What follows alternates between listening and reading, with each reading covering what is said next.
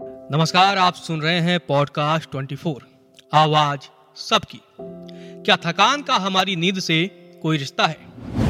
दुनिया बड़ी तेजी से बदल रही है और उसके साथ ही हमारे जीने का ढंग भी।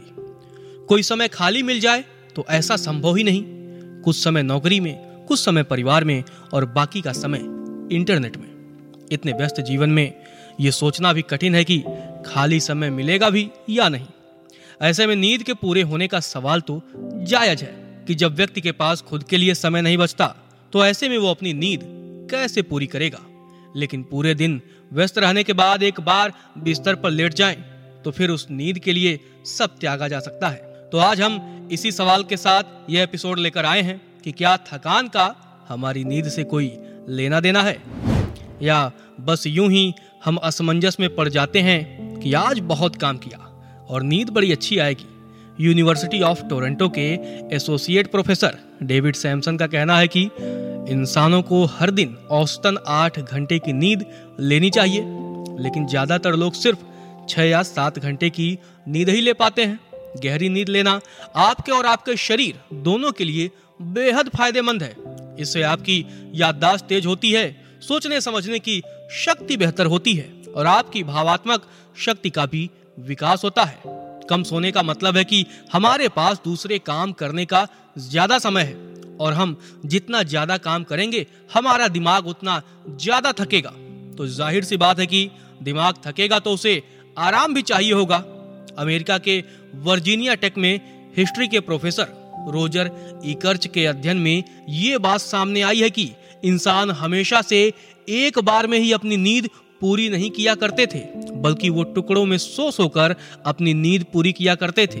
लेकिन इसी बीच पहली झपकी के बाद वो जागकर ये सोचा करते थे कि जो उन्होंने अभी सपना देखा उसका क्या मतलब है, और गहन विचार करने के लिए ये समय ठीक भी हुआ करता था।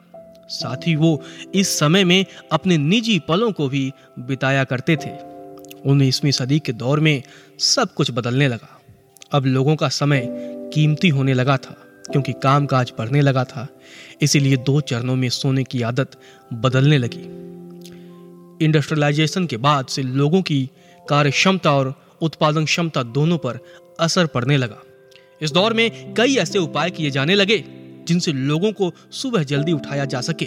यूनिवर्सिटी ऑफ कैलिफोर्निया के प्रोफेसर मैथ्यू वॉकर का मानना है कि 1940 के दशक में लोग औसतन 8 घंटे से ज्यादा सोया करते थे, लेकिन आज के आधुनिक युग में हमारी नींद घटकर हर रात 6.5 घंटे हो गई है। आज की दुनिया में हमारे लिए ऐसी कई चीजें हैं जो हमें जगाए रखती हैं, जैसे कैफीन। लोगों के नींद में गड़बड़ी का मुख्य कारण हीटर्स और एयर कंडीशनर्स है।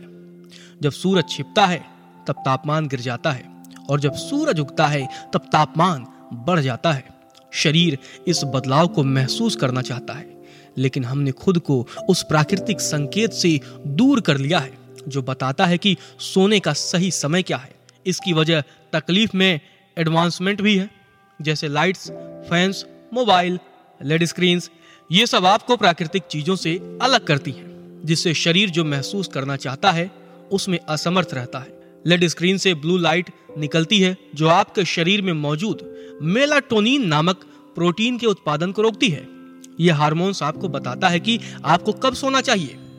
लेकिन इस जीवन में हमारे साथ दूसरों से ज्यादा बेहतर करने का दबाव भी बना रहता है, जो हमें और ज्यादा काम करने पर मजबूर या उत्साहित करता है। मैथ्यू कहते हैं कि 7 घंटे से कम सोने का असर सेहत पर नजर आने लगता है।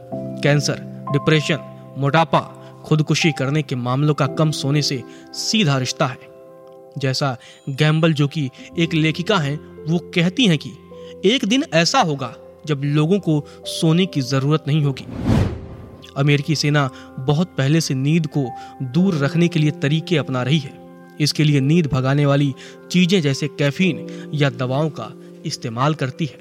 अब अंत में हमारे सामने फिर से वही सवाल आ खड़ा हुआ है कि क्या थकान का हमारी नींद से कोई रिश्ता है। जैसा कि हमने विशेषज्ञों से सुना कि हम हर समस्या के लिए अपनी नींद कुर्बान करने को तैयार रहते हैं, और समय के साथ होते बदलावों के जरिए हमने नींद की सीमा और कम कर दी है, और जाहिर है कि इसने हमारी नींद पर असर भी किया है, जिससे थकान होना लाजमी है। उम्मीद करते हैं कि ये जानकारी आपको पसंद आई होगी। ऐसे ही महत्वपूर्ण जानकारियों के लिए जुड़े रहें और सुनते रहें पॉडकास्ट 24 आवाज सबकी।